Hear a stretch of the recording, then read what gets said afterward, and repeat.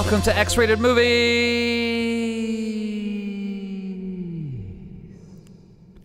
This is a movie podcast by two guys who used to date and now they don't. My name is Ryan Whedon. My name's Matt Fisher. And we are your hosts on this journey through time and sound and space, but never all at the same time. Mm-hmm. We're one-dimensional travelers. One-dimensional beings. Who are not even a line. We're a dot. We have no depth. No depth. No height. None of that. Nothing on the z-axis for certain. Until you start getting into our quantum realm, and then woo! It's out the window, everything. Was it you that was trying to explain, like, quantum to me? It's possible. It's possible I did it on last week's episode, and I don't remember it. So. Oh, yeah, that's right. Do we want to Let's apologize? Just address that real fast. So sometimes our recording schedule gets piled up, and as some of our listeners may or may not know, Ryan and I imbibe a little while recording, and usually it's fine. Like one episode, it doesn't come out too much, but we did 3 episodes in a row, and by that third episode, well, you can hear the results. You know, it's like Hunter Thompson said, when you're in the grips of a bender, the tendency is just to push it as far as it can go. Mm-hmm. And we were definitely in its grips. Yeah. Anyways, apologies for anyone who sat through the whole thing. And kudos to you. Yeah. Write to us and we'll send you something nice. Yeah, because that is a stain on our otherwise good name. Ugh, we'll send you a roll of tape. How about that? There you go. Gaffer's tape. Just the way you like it. That expensive tape. So, Matt. Ryan. I had a topic for us to talk about in this We Are Friends portion of the podcast. We are friends. Indeed. Yes. So, as you know, we're going through a bunch of bad gay movies this season. Mining that mountain for nuggets of joy. And a lot of misses, but I just wanted to toss this question over to you. Let's say you've got disposable income of any kind, and it's in the, I don't know, 10,000, 100,000 something range, and you realize you get a wild hair and you want to make a gay movie. You're going to produce a gay movie. What kind of gay movie would you want to produce? Like which type of genre, or what would be the idea of it? Like what would you want to see on screen with your name attached to it?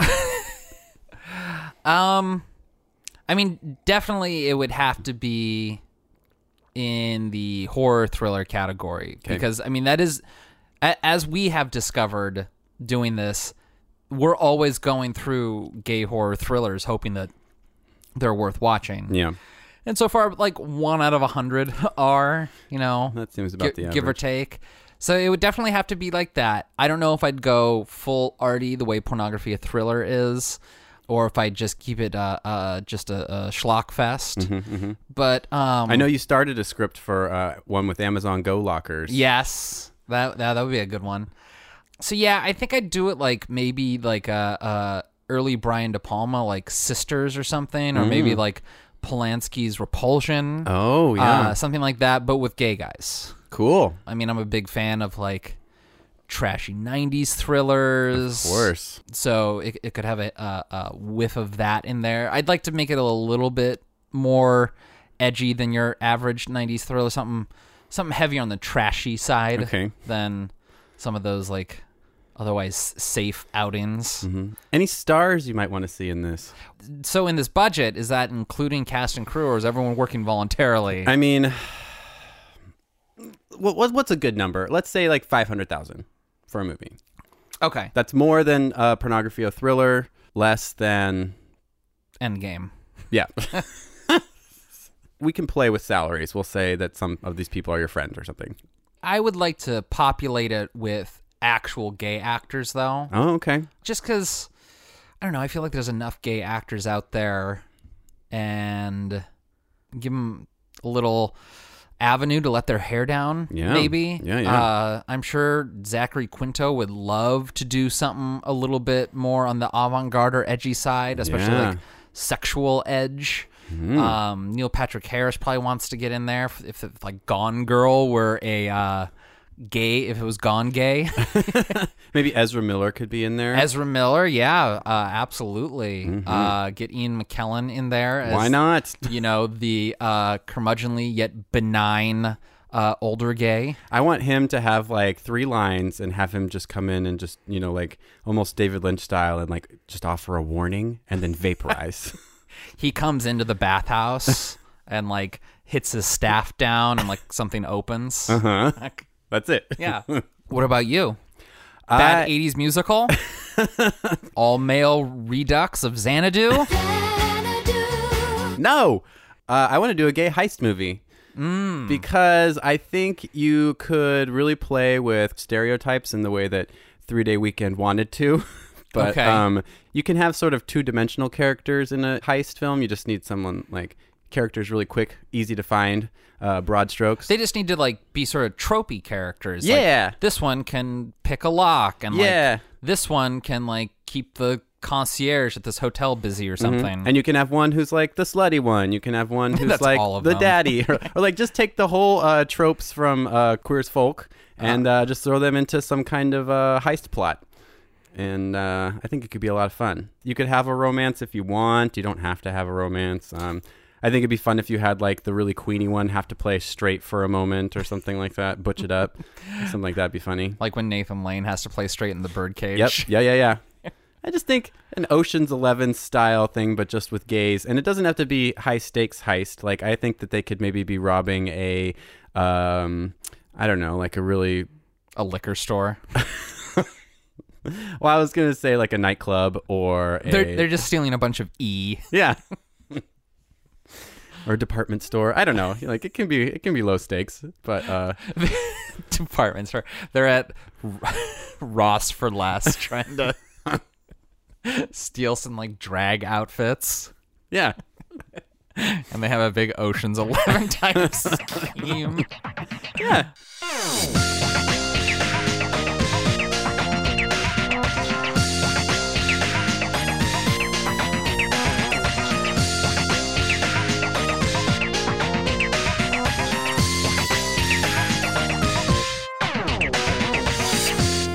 So earlier when we were talking about your movie, you said you want to give some gay actors a little extra push. That kind of leads into today's movie. Does it? Yeah. Our leads are gay. In real life? IRL. Okay. I looked it up. Today's movie is 2002's The Trip. Or as I like to call it, what's that on your head? A wig!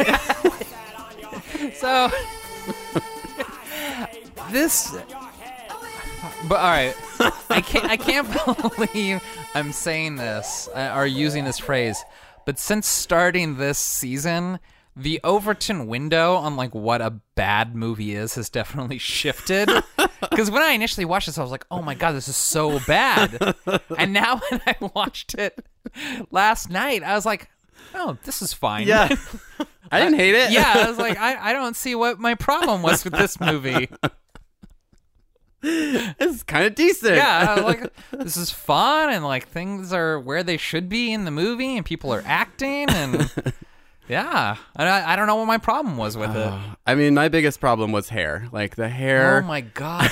With a movie with such expensive music cues, I know. You think they could have like afforded a decent wig supervisor? Like there's like Bruce Springsteen in this. No. T-Rex. Yeah. Like big names. Three Dog Night, I think, was on there too. There's Three Dog Night, Missing Persons, America. I mean, it's crazy. Yeah, Bruce Springsteen. I was just like, those aren't cheap. Bruce Springsteen can't be cheap. But God, the worst wigs. Like...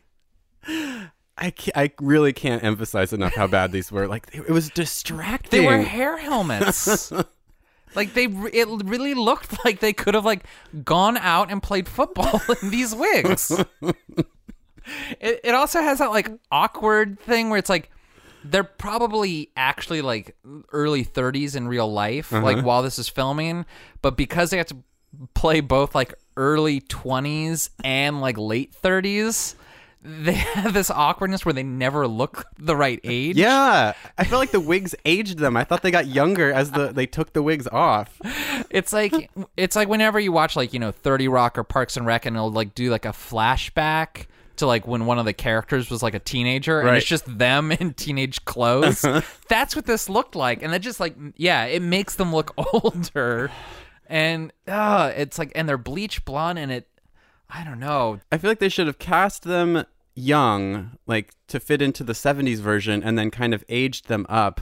Or just left their hair as is and kind of given it a little 70s zhuzh or something. Yeah, because the amount of hair on these wigs I felt was unnecessary. Yeah. The thing is, the movie references hair several times. Do you do hair?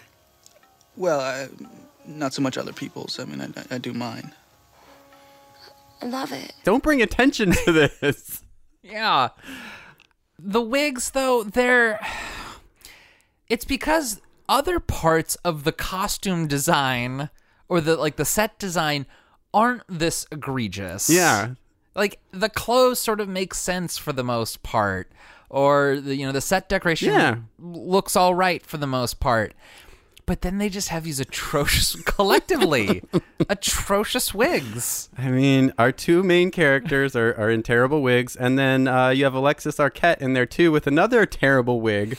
Yeah, they're trying to give her a Beatles sort of mop toppy thing. I don't know. It was just bad all through the ages. It looks like they grew out their hair for the part, and then the director was like, no, that hair's not right. So they had to put on bald caps on top of these dreadlocks, and then they put wigs on top of the bald cap on top of this real hair. And you can tell that the actors aren't comfortable with it too. The first, I don't remember the characters' names, but the blonde one in the first section of the movie, Tommy? I think he's Tommy. Yeah. His wig was long and looked like curtains over his face, but he couldn't. You could tell he wasn't able to pull it back behind his ear like a person would, like a real person would. Right, so because always flapping it back Cher style. So it's not just the size of the wigs, but it's also the texture. That obviously was not real hair. Yeah. You obviously just sewed some socks together. Wigs were bad. Wigs were bad. I don't know. Otherwise, I didn't really hate this movie. No, but once again, Overton window has shifted, because when I watched this way in the long ago, I was like, oh, this is so bad. This is comically bad. But we've watched so many worse things since that I'm just like, oh, this is fine. This movie isn't without its problems, though. I'm going to say there are a couple things that kind of bugged me. So, one, this movie's called The Trip, but I don't think they actually go on the trip till an hour 7. Yeah. There's 20, 25 minutes left in the movie before the trip begins. Yeah, and they only talk about the trip one time before that. So it's not like they're constantly being like, oh, we should take that trip. We should take that trip.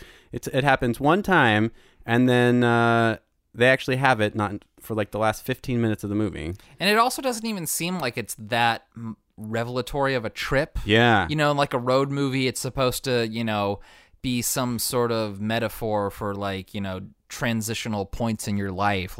You start as one person at the beginning of your trip, and at the end of your trip you're another. And that is true in this, but it doesn't have that weightiness that you think a road movie will have. Yeah. There's not enough time for it because people are dying. So I would like to mention that this does have a pretty strong roster of B-list celebrities making up bit roles. Yeah, we have Alexis Arquette as Michael, the friend who's just kind of around. I just want to say real fast, whenever Alexis Arquette is in the movie comes alive. Oh yeah, Alexis Arquette has screen presence. It's kind of dull, except for when Alexis Arquette is on screen. You're like, oh, here's somebody having fun. So there's the pool scene where I don't know if she's playing with a dildo or if it's just some sort of phallic-shaped pool toy. I thought it was a straw, one of those penis straws. Oh, but it looked so big, unless you want to kind of choke on it a little bit. But I mean, it looked, life-size. Yeah. There was that little girl that they used the punch-up for off screen who says... Why is that man's Louis so much bigger than Dad? And then when the book is published and the author is revealed, and they're kind of doing like the handheld, like via the news cam, and Michael's like, Listen, you Farrah Fawcett major asshole. If you don't haul your twat out of here, I swear to God, I'm shoving that microphone so far up it that... then like notices that like the camera's on him, and just like the way he like she cocks her head back and like looks at the camera. I was like, oh yeah, this is That's good when stuff. there's a hair reference when he says, Ooh, that hair is all wrong, honey. I know. I was like, yeah, why haven't you told anyone else this? "Don't bring attention to the hair." I also liked when she goes running after. Oh yeah, 555. That's not a prefix. Son of a bitch. Sir! runs like arms in the air like a Muppet would run after someone. And you can just see her. She's like keeps running for a long time into the way background. It's pretty fun. Yeah, no, I liked her. She was a lot of fun. Yeah. Julie Brown. Bettina McKelvey wannabe, Julie Brown. Your outfit is dazzling. Oh, this? My office slut look? That was a fun reveal when she shows up. Playing a secretary just in like a scene. Yeah. Wait, don't tell me fans may or may not recognize Faith Saley, who plays Ignored Woman. Peter, finally I get through to you. Congratulations on becoming a partner. Excuse me. That was Faith Saley. Wow, look Yeah. at that. So, That's fun. Jill St. John as Alan's mother. Oh, yeah. Yeah. Playing, she's most famous for playing Tiffany Case in the James Bond movie Diamonds Are Forever. She's actually kind of fun, too. She kind of like... She has like 2 scenes, but she's pretty good in it. Yeah, I liked both of her spots in it. Hey, son, I'm supposed to talk some sense into you. And I kind of liked the girlfriend, the blonde. The one that looked like Suzanne Summers. Yeah, she kind of had a good arc, and she's not a bad actress. She became a Scientologist. Yeah. Ugh.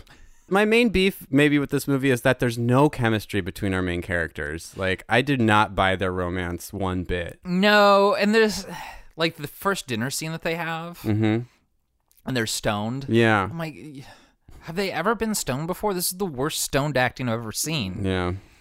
I'd like that scene when they finally kiss. It feels so forced and fake, and I'm like, these are 2 gay men. Like, can't Lay muster into a it, little yeah. more there. I don't know. They just both are playing it so cool that I just don't feel that fiery hot passion that we should maybe be feeling.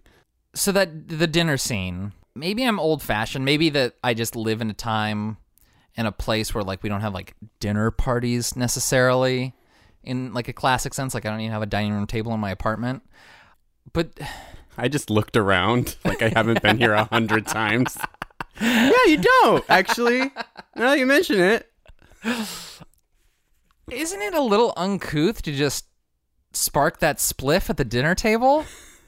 Yeah. Like he just pulls it out and starts smoking. He doesn't ask to do it either. Yeah, that's what I mean. Like, I don't know anybody who lets you smoke in their apartment anymore. And I was like, well, this is supposed to be like 1973 or something. Like, maybe I'm just very conservative. But I was like, he just like lit up that joint like at the dinner table. Yeah. It's the way he does it that bothers me. He goes, I think we need to smoke some pot.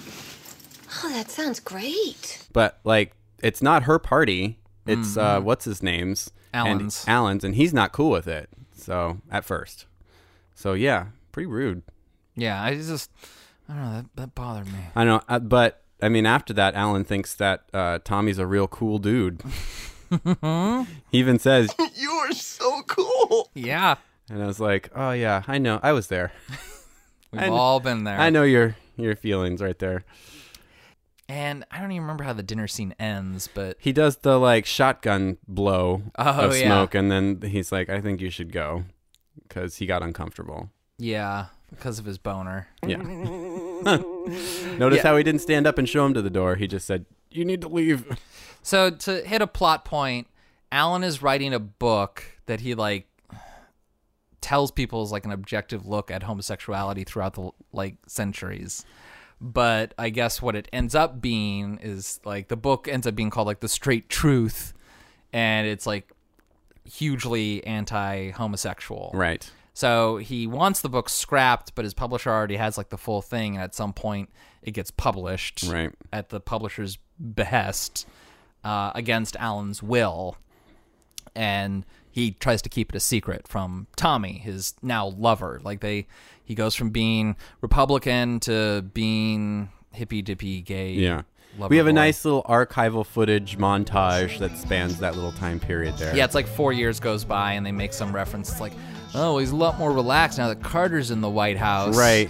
But And then that's supposed to take place before Anita Bryant gets the pie in the face, which happened in 1977. So I don't know, a little off on time there, but Oh, okay. whatever. Yeah, we'll take continuity errors any day over What we've been wig through. sins.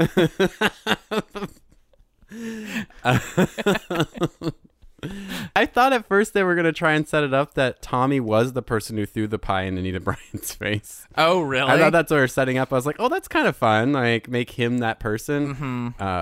But Not- no. No, not the case. There's kind of a fun scene. It's stupid.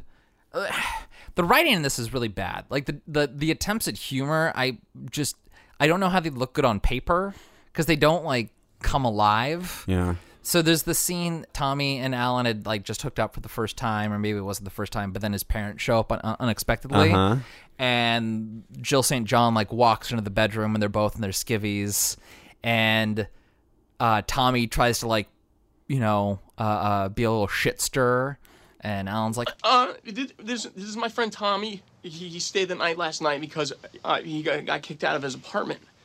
Your mom's not stupid. She can see what's going on here. Yeah, my roommate had out-of-town guests, and things got a little bit too crowded, so Ellen let me crash here. it was one benign lie followed by like another benign lie, and I was like, the first lie was fine. Like, it's no different from the second lie. I was like, I know that you were trying to like build suspense, but like when that's the sticking point, it just seems flimsy. Like, it just seems flat. Yeah, I read that as like Tommy was trying to ingratiate himself to the mom, being like, oh, she's smarter than she looks, or whatever. I can tell your mom's a smart woman. Yeah. And so that was sort of a way of being like, look, we can talk about sex in front of your mom, like my roommates were having sex. And so, I don't know, like Tommy picked up that she was either a cool lady or not a cool lady and just wanted to get on her good side, I guess. That's how I took it. Or like when they're all like having coffee and like Alan's like, oh yeah, we met at the Young Republicans Club, and Tommy goes, Yeah, I just love Dick. everyone would know what you mean. It's like how in Rope, where we're like, none of this is subtle. Yeah. And like in Rope, the parents are the audience here. Like, they would catch on like, oh, this young man is staying with my perpetual bachelor son Yeah. in a purely platonic sense, and says things like, I love Dick, and I'm just... There's a porno magazine, gay porno Yeah. magazine on the table. And yeah, nothing going on here. Yeah. It's just stuff like that's infuriating. I did like the scene when after they don't sleep together the first time, because Tommy doesn't want to have his first encounter with Alan to be I was so drunk, dude, kind of thing. And he's sitting on the couch, and Alan tosses him an apple, like after he's making breakfast. Yeah. And the apple just like completely misses him. Well, it's like, he didn't even throw the apple at Tommy. Yeah. Like, it was like Tommy would have to like dive for it, like baseball catcher style. But yeah, it was just funny just like seeing Tommy's stoic face and like an apple bounce past him. I kind of like that. I thought that was funny. Yeah, okay, so rewind back to talking about the book again when the book comes out, or it comes out that Alan wrote the book. Yes. Why didn't Alan just come forward and be like, yeah, I wrote this, and then I figured out I was gay, and so I don't stand by this. I actually renounce all this material. Yeah. Why, Wouldn't that make a lot of sense? Yeah, if he got out there and said, like, this book was written out of internalized homophobia and not a place of objectivity. Yeah. Is that so that hard? would deflate the... I think that would deflate the power that the book seemed to have in this cinematic universe. Right, and also, like, fix his relationship. Like, seems like a real easy fix there, Alan. Yeah, because Tommy is a gay activist, or a gay rights activist. He's not just an activist that's gay. He's doing it for gay rights. And so this book, The Straight Truth, is like a big setback. They don't really tell why. Like, I don't know if Alan used like hard scientific data or something like that. Yeah. Because if it was just like a bunch of like empty platitudes about homosexuality, like, would it really have that big a splash? Yeah. And why would an anonymous book make that big of a difference anyway? Yeah. And if it did use scientific data, I'm kind of curious what was in there. Yeah. Like, how did he get that information? Did sodomy really bring down the Roman Empire? I want details. Yeah. Where's this book? Yeah, was it based on a real book? Like, is this a real thing that happened? See, I don't know. Unanswered questions trip. I mean, I know Anita Bryant did get a pie in the face, but... Yeah, that part's true. And went into a place called Norfolk, Virginia, and were met with protest and all kinds of problems. And I think more than a pie in the face, David Allan Coe wrote a song about Anita Bryant. I can't remember what it's called, but it is scathing. She sucks. Oh yeah, she super sucks. David Allan Coe is a country singer, and like you'd think he'd be conservative too, but like he was like raised Mormon, and the only thing that he kept was like polygamy, and so he had like a couple wives, and he thought that like if gay people wanted to be gay, then they should like just let it happen. So he like when Anita Bryant was like out there doing her thing, he wrote a song that is just filled with expletives about her. Hey, fuck Anita Bryant, who the hell is she? Telling all them faggots that they can't be free. Throw that bitch in prison, maybe then she'll see just how much them goddamn homosexuals mean to me. Because they... I saw somebody, I think it was in the UK. Nigel Farage? Maybe, yeah, and he got like a milkshake thrown on him. Milkshakes, yeah. Yeah. Let's keep doing that. Desserts on bigots, guys. I think it's a good way to do it. But you got to make sure that it's just like chocolate or something. Otherwise, they'll pull the Anita Bryant line and be like, well, at least it was a fruit pie. Oh, yeah. Don't give them fodder. Because that, like, doing a quip and not getting angry just makes them look like a bigger person. Still, I could watch that footage all the time. It's really, really satisfying. Yeah, because Anita Bryant's just one of those like self-satisfied, really smug pigs, religious right people. Yeah, she's awful. High in their own drama. Anyway, so we get another montage after the breakup. Yeah, of like going into the 80s. It goes to 83, 85? 84. 84, I believe. 87. 86. 92. This isn't The Price is Right. I don't think they say it, but Tommy has AIDS, right? Yeah, it's an undisclosed disease. Well, because he goes out to Mexico to just like live out there, and I was like, why would you go to Mexico if you have AIDS? Like, I know that America's not like super great and on top of it, but I can't imagine that the Mexican healthcare system was worlds ahead of the American healthcare system at the time. Maybe he got AIDS in Mexico? Like he'd already moved there. Yeah, but then why does he move to Mexico at all? Because, undetermined. Yeah, we really don't know. See, here's where another part where the movie really fails, I think, is like, I think by switching the focus at this point on to Alan, we lose so much. Like, I think this part of his story is boring, and I don't think it's a real great character turn for him because it takes so much help from everybody else. Of Alan, like, living the comfortable, posh life of a kept boy. Yeah. Like, you can tell he hates it. Yeah, and presumably he'd been in it for, like, 4 years, 5 years. They say it's, like, an anniversary coming up or something. Right, yeah. It's, like, 4 or 5 years. So it's, like, the older gentleman from the beginning who's been sort of a pot stirrer.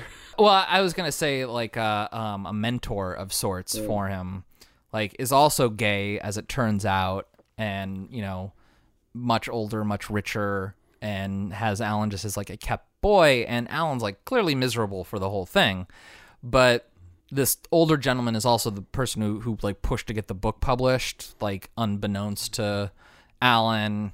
And also revealed Alan's name to the press once the book came out. Yeah, like he revealed Alan's name anonymously. So this guy's just like grade A, like piece of shit. Yeah. And also, like, come on, Alan, you can do better. Like, Yeah. I know he's rich, but, like, he's not, like, super fun or charismatic or anything like that. And his parents suck. I think there was a line when, like, he says, when he's explaining why he did it to Tommy, and he says something like, Peter was good to me after you left. I stayed for the first year in his guest room, and then it just happened. okay, but I still think, like, you should have been able to get on your feet. Like, you're gettable. I mean, everybody loves you, apparently. Like, people are, like, falling over themselves for Alan, even though he just looks like some low-rent Jake Gyllenhaal. Oh, he does. That is who I was trying to think. Yeah, that is pretty accurate. And he sounds like him, too, in a weird, like, his voice is, like, almost a double for it. But, like, he should have been fine. I just don't buy that situation. Yeah, because the Suzanne Summers girl, like, obviously stayed friends with him, so it's not like he has trouble keeping long-term friends. Yeah, and it's she's like, fabulous. I mean, if he was really having trouble, like, he could have just moved in with her, I feel. Yeah, why didn't they get a place together? Like, they didn't live together, but they were, like, dating, and she has that line, it's like, I used to date Alan, but on some level, I always knew he was gay. Oh, no, I loved it. Took him so long to come. And also, isn't she become, like, near the end, doesn't she become, like, some sort of lesbian? Because, like, I got the impression that when Julie Brown's talking with her, she's like, oh, so you are a lesbian, because she's checked her out, like, or something. yeah, it was I don't bizarre. know if the inference was portrayed accurately on celluloid, but something happens, and Julie Brown's like, Oh, so you are a dyke. All right, sister. Is Julie Brown supposed to be a lesbian? She says she's not. I don't know. It doesn't matter. but yeah, I mean, it was like, obviously there's no bad blood between the two, so I don't know. I feel like I'd much rather live with her than with him. Yeah. Just real fast, while you said that that it wasn't transferred on celluloid, I gotta say, I'm really glad this movie's on film. Like, yeah, we've been watching some digital and some video that are pretty rough. Yeah, and this just looks nice. Like, it looks nice. Yes, I mean, some of those early digital stuff gets a little hard in bulk. I don't know. It looks profesh. Yeah, in a looks made a for lot TV smoother. way. Yeah, but I mean, this movie must have had money behind it. Oh yeah, because I mean, the production values are fairly high, and there's nothing about like the direction necessarily that I'm like, oh, they had to cut a corner here or there or something like that. No, and they got real actors in it. You know, Alexis Arquette, Jill St. John, Julie Brown. Like, these are real actors. There's some crane shots, I think, even. Yeah. And then, like I was saying, big, expensive musical cues. And then they got to the end of their line on a budget and they're like, well, we're going to have to cut out these wig supervisors. We have to save money somewhere. Why are we spending $12,000 on wigs? Can we make that 12? All right. My question about Tommy and having AIDS, because it would make sense if he was already in Mexico when it happens. I guess the implication is that after the scandal breaks, he just leaves the U.S. entirely, maybe. Right. But the fact that they never say it, which I'm like, it's a gay movie. You can say HIV, you can say AIDS. Like, that's the one thing that we can claim. And if it's 84, I think that word was definitely around by then. So. Yeah. Or if it wasn't, say GRID, you know? Yeah. But I was half thinking that it was tuberculosis. Maybe. I mean, like it was consumption, you know? Because when you get TB, you're supposed to go to like arid, dry, clean places. And like, that's the cure. Like, you get it from like living in squalor, and it gets cured by like, you know, going to places like Arizona or New Mexico or something like that. So I thought that might have been what he had. Like, could be. I mean, you know, HIV is just like, it makes your immune system fail. So he could have gotten some like disease that he normally wouldn't get, and it was a lung thing. So he thought like, oh, it could have been just pneumonia. And he thought like, oh, I got to go clear this up by going someplace dry and high. Okay. And so, yeah, that's possible. Okay. We're giving a lot of work here, but let's go with that. Well, I don't know. I felt like if it was AIDS, they would have said it. But they like are all mysterioso about it. Could be that it was too early. I don't know the timeline exactly of when they started calling it AIDS and like knowing what it was and exactly what year this last act takes place in either. So somewhere during the Reagan era, which means the 80s. So yeah, it's a gray area. Okay. I'll give the movie the benefit of the doubt then. I want to say I do understand the logically why he took the plant, because he wanted to, make sure he had it with him. Yeah, but why didn't he give it to his mom and be like, Mom, watch this. I got to go to Mexico. Why does he take it all the way to Mexico with him? Yeah, I guess just he wanted to be like, look, I kept it after all these years. Aren't you proud of me? Yeah, it's so bad for the plant. Yeah, I was a little confused because he must have flown down there. Yeah, there's a shot of the plant in his seat. Right. Yeah. Did he have to pay for that? Well, I think the mom paid for the plane ticket, or the mom and Suzanne Summers, because they went to the house. It was for the birthday, yeah. And are fucking mess. Party fouls left and right. I hope that wasn't expensive. It was. But then did they pay for a seat for the plant too? They must. Did they know his attachment to this plant? They're like, oh, Alan. You think he showed up and he's like, 2 traveling, please? And are you Plant or are you Alan?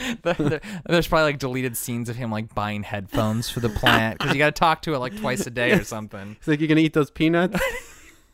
Putting a blanket on him like a pillow behind the orchid. They're fighting over the armrest. Alan and Plant. Where's that movie? I know. In the greater TT universe, we'll write a little script. We'll write a little comic book about just this section of the movie. It's just going to turn into a Little Shop of Horrors ripoff. So anyway, he goes to Mexico and meets up with Tommy and decides to drive him, or he's going to fly with him to Texas because that's where Tommy wants to die.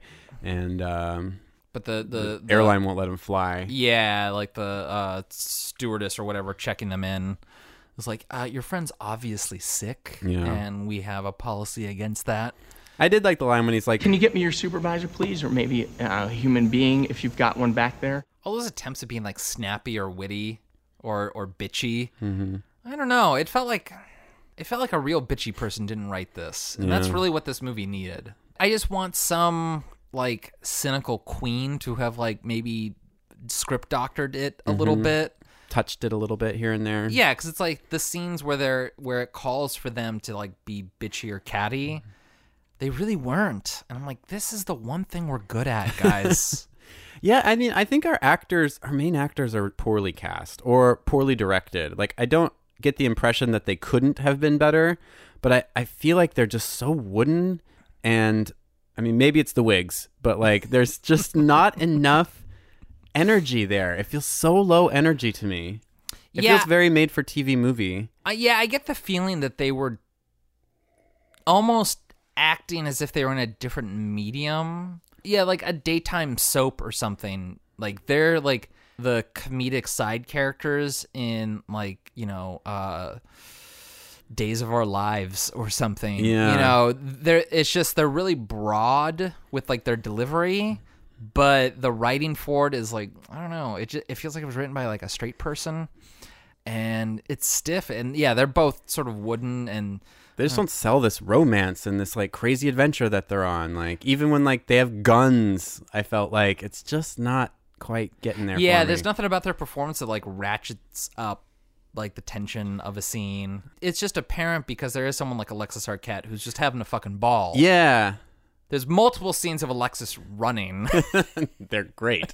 And yeah, so it just kind of magnifies how low energy they are when you have Alexis Arquette literally running around wildly. Yeah. And all those scenes got a genuine laugh out of me too. Just Alexis being Alexis. Yeah, same here. And her delivery is just better than theirs. Whenever Alan needs to ratchet up the tension, he just raises his voice 2 octaves and it turns squealy. And it's it's not quite right. And I don't think he's incapable of playing this role. I almost want to blame the director for not having a good idea of who these characters should be. Yeah, it's a little, daytime television made for TV movie acting when other people in here are kind of playing it up or having fun with the role or sinking their teeth in a little bit. Yeah, yeah.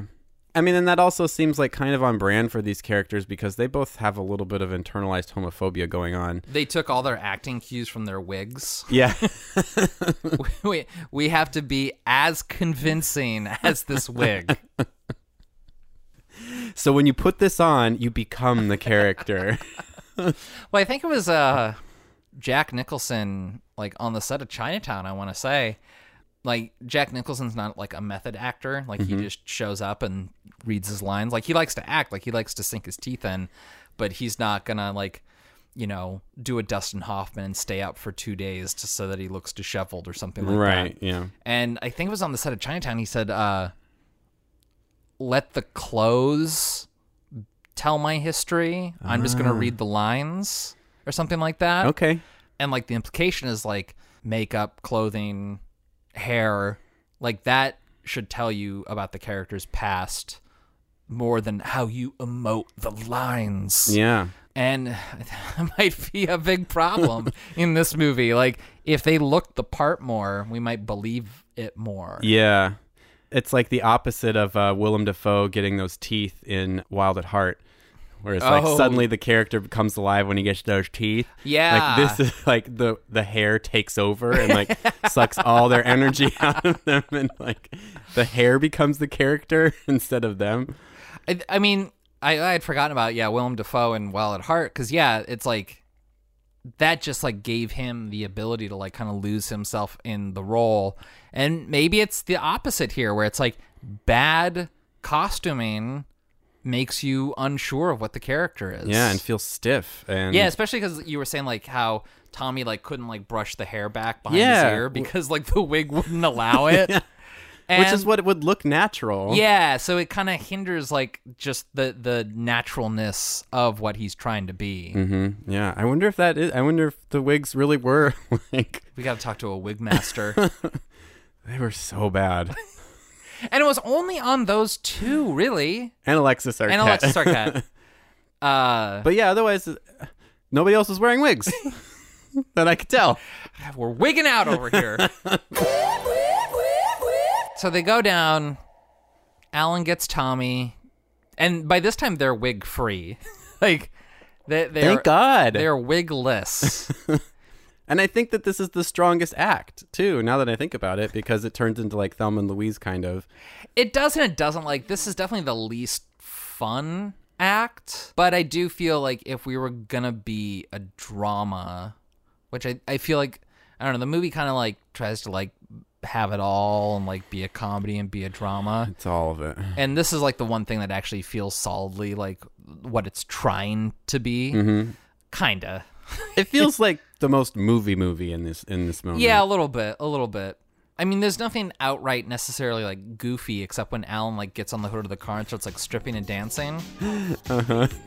Which pretty good looking. You know what? He gets some points for that. Like I was kind of into it. I love like we get like a wiggled butt at the camera. We get like a gyrated hip thrusting. I mean, it was like he's danced before, even though he's a terrible dancer.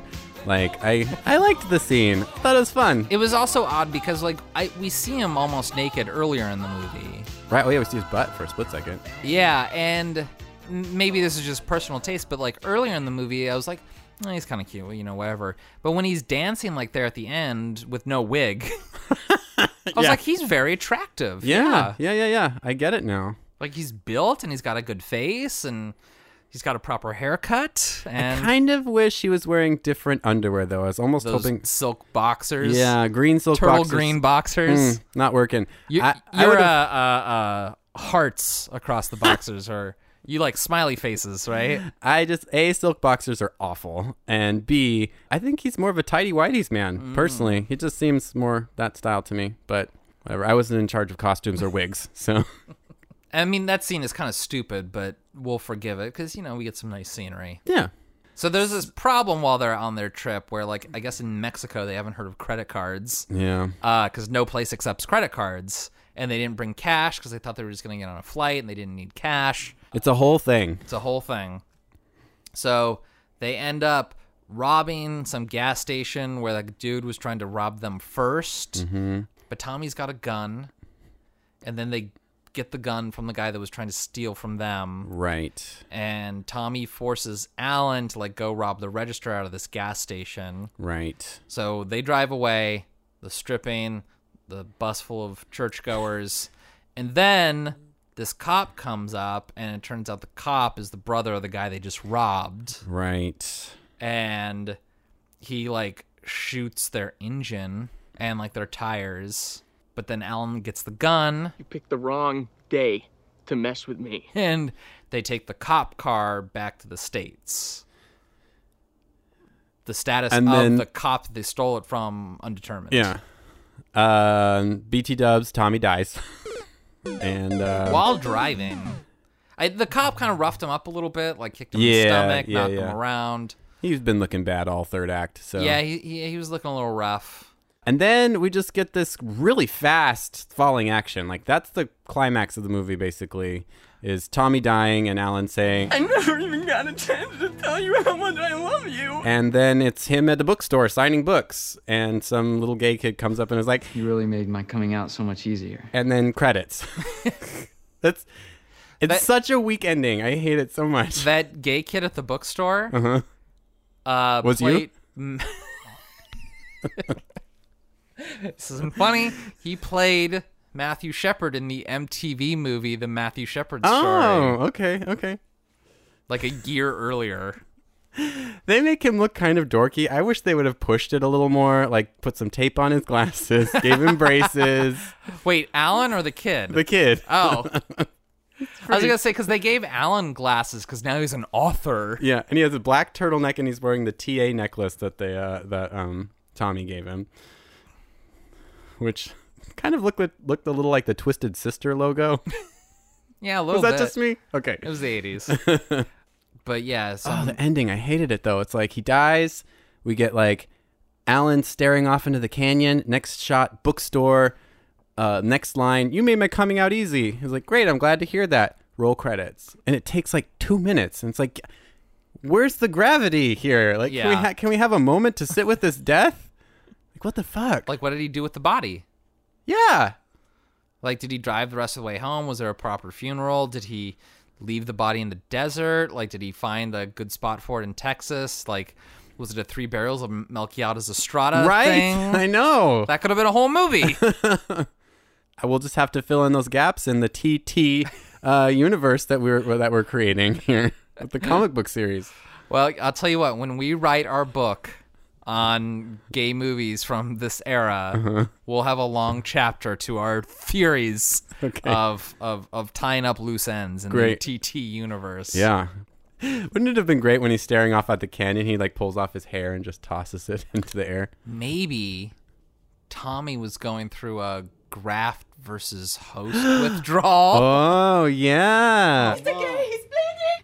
Mr. Gay. It was all just plugs that his body was rejecting. Yeah. And like he shaved it off, but the plugs were still there. It's too late. Yeah. That's what I like to think happened. Yeah, they didn't have a cure for GVH back then. No, I don't think they do now. Yeah. You just have to get rid of the plugs. Yeah, but I mean, he couldn't do that. He'd be bald. Ugh. Fate worse than death. He'd have to wear wigs.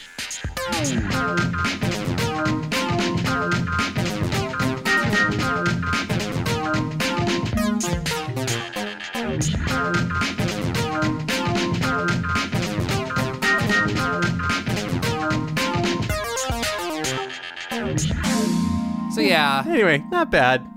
One of the better movies we've watched this season. To be honest. Definitely. Like it's like pornography, a thriller, and then The Trip. Yeah.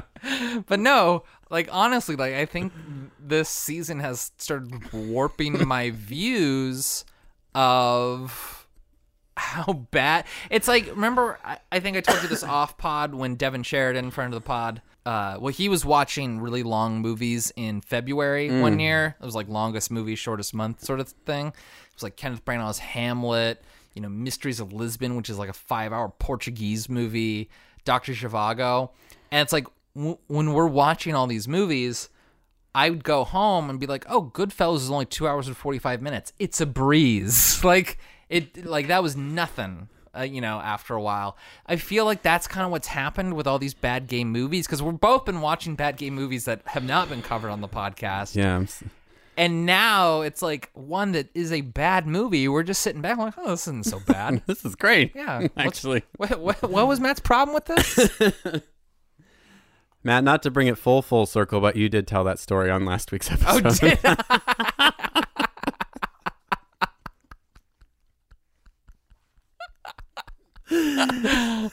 just a heads up. Wow. Apologies for last week's episode. Well, looking forward to the future, would you like to know what's going to be coming up? I would, yeah. I'm going to roll some dice this week. Okay. I'm going to pick a movie that I have not seen in probably 20 years. I remember it as being terrible, but who knows? Maybe this will be a trip situation where it's actually quite fine. It's a little movie called The Velocity of Gary. And it stars Vincent D'Onofrio, Salma Hayek, and who's the homeless guy in Arrested Development who just wants his kids back? Tom Jane? Tom Jane. And I remember it being 3 hours long. Oh, and God. I checked the runtime, hour 40 minutes. So it was always showing up on the VHS LGBTQ movies that I was renting. It would always show up as a preview. And I was like, this movie looks stupid. And I just kept avoiding it. And then finally one day I was like, today's the day I'm watching this. And I do regret that decision. Oh, okay. So we'll see. Maybe it holds up. Maybe it's better and I just had bad taste 20 years ago. Or maybe it'll just be another insufferable squirm fest. We'll find out. Okay. I have never even heard of this movie, despite it having pretty high-name actors. Yeah. Okay. We'll see. All right.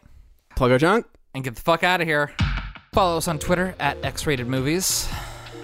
And give us a follow on that old Facebook group, Rated X Movies. Leave us love on Apple Podcasts, Stitcher, Overcast, wherever you get your podcast, Podcoin. Just leave us love there. Yeah, and that's the best way to get word out about the podcast. So if you're enjoying listening to it, just go over there. All you have to do is type Jimmy Stewart Blumpkin and give us 5 stars. It'll literally take you, I'd say, less than 10 seconds. Depending on your type, your WPMs. I mean, if you're hunting and pecking, it might be a little longer. That's okay. Anyway, we'd really appreciate it. That gets the word out and gets us further bumped up in search results. And if you just want to send us a little note on the emails, that's x.rated.movies@gmail.com. And go to our website, xratedmovies.com. It's got everything that you can't even find on Spotify and Stitcher and things like that, because we have over 100 episodes and they only keep 100 episodes on those podcast platforms. So if you want to go back and listen to some of our early goodness, that's the way to do it. Yeah. Until next week when we cover The Velocity of Gary. Keep reaching for that rainbow. Bye-bye.